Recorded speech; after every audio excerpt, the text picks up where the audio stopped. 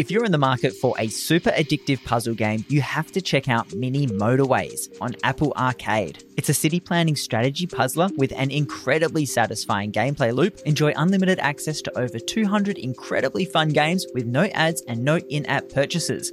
From puzzle and adventure games to sports, racing and multiplayer action games, everyone can count on finding something to love. Head to sifter.com.au/arcade to start your free trial of Apple Arcade today. That's sifter.com.au/arcade for a free 1-month trial of Apple Arcade, and you'll be supporting independent video games journalism. New subscribers only, $9.99 a month after free trial. Plan automatically renews after trial until cancelled.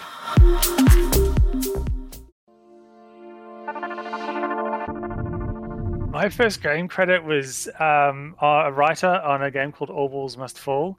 And it's funny because I started game dev a bit late in age. So my first credit, I think, I was 37 or 38.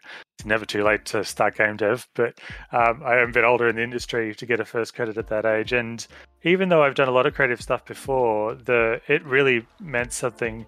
It felt like I was a real writer for the first time in a more public kind of sense. I've done a fair bit of writing through my career, but most of it's been hidden or for different kind of projects. This was the first time that my name was really out there on a game, on some writing that I was really proud of.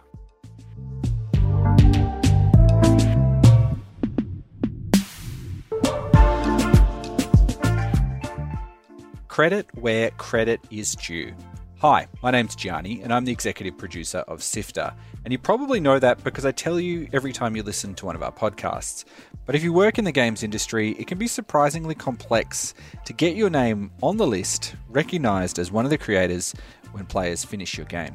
Project-based work and short contracts, as well as inconsistent recognition, makes it tricky when game developers are trying to prove their efforts and move on to their next gig.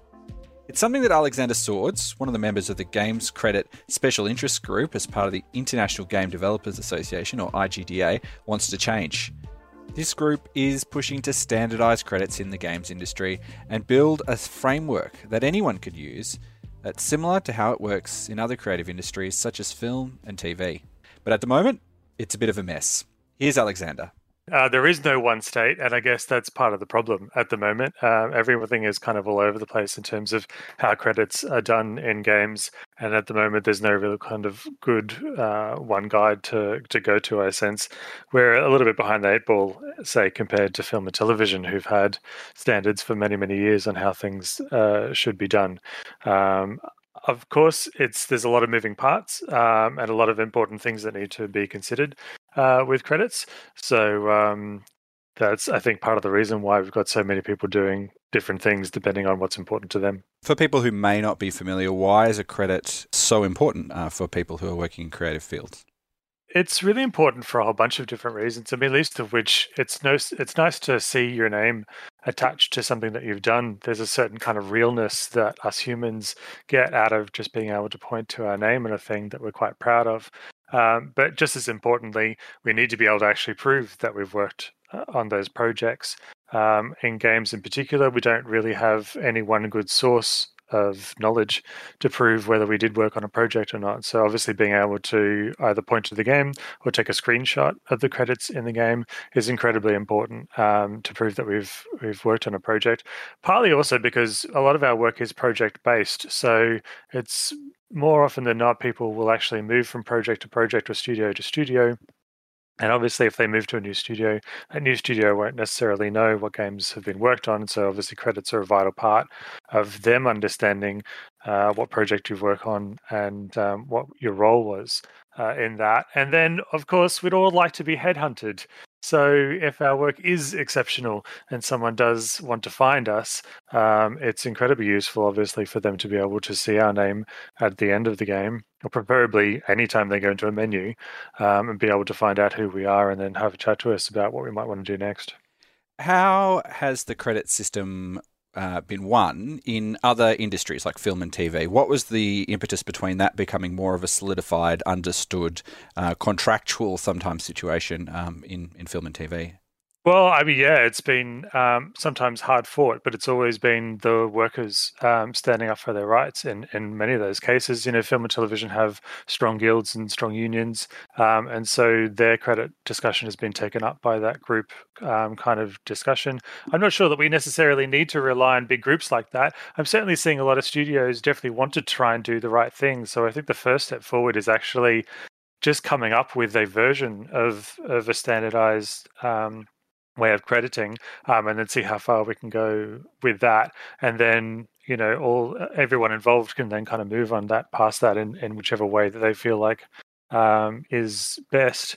I just always strongly encourage anyone who's working in games or film or television to get their credit specified in their contract. That's one way that they should at least be starting the conversation.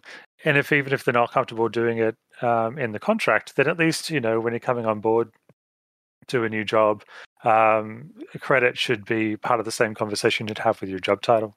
A lot of these things, as you said, have been won through guilds and through trade unions as well. The games industry doesn't have the same trade unionism as it does the film and TV industry. Could this be something that could be applied to games if it's organised in a collective bargaining sort of sense?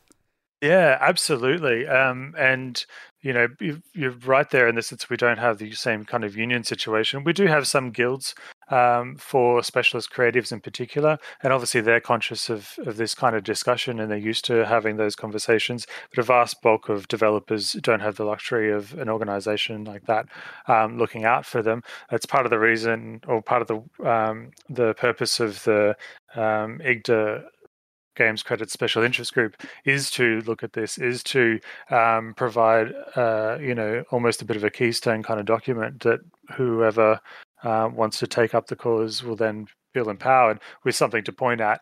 I've done a lot of the bureaucratic stuff often enough to know that the pen can be mightier than the sword, and sometimes just a little bit of information goes a long way. So we're hoping to eventually empower people with that sort of information.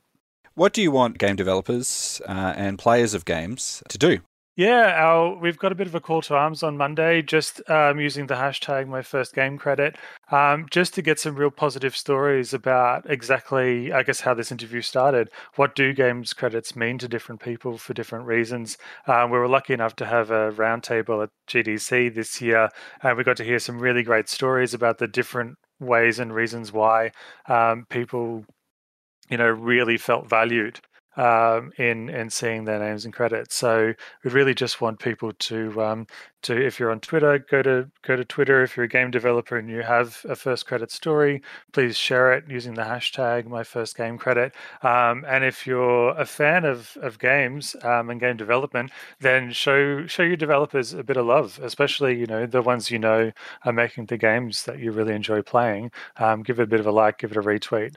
Tell them you like to hear that kind of story, because I think the best thing for everyone, developers and gamers themselves, is for the whole thing to be demystified a bit more, because we are all just humans, and we do just want a little bit of recognition.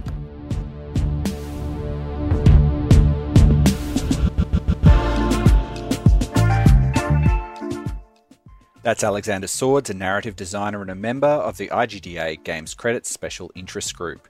If you're a game creator, you can share your story of the first time you saw your name in the credits on social media by using the hashtag #MyFirstGameCredit. And if you're a player of games, maybe instead of hitting that skip button when you clock your next video game, take some time. Appreciate all the creative people who made that experience. And now, here are some credits. Sifter is produced by Nicholas Kennedy, Kyle Paletto, Fiona Bartholomeus, Daniel Ang and Adam Christou. Mitch Lowe is our senior producer, and my name is Gianni Di Giovanni, and I am the executive producer.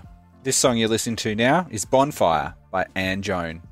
Thanks to Omni Studio for their support of Sifter, and until next time, have fun.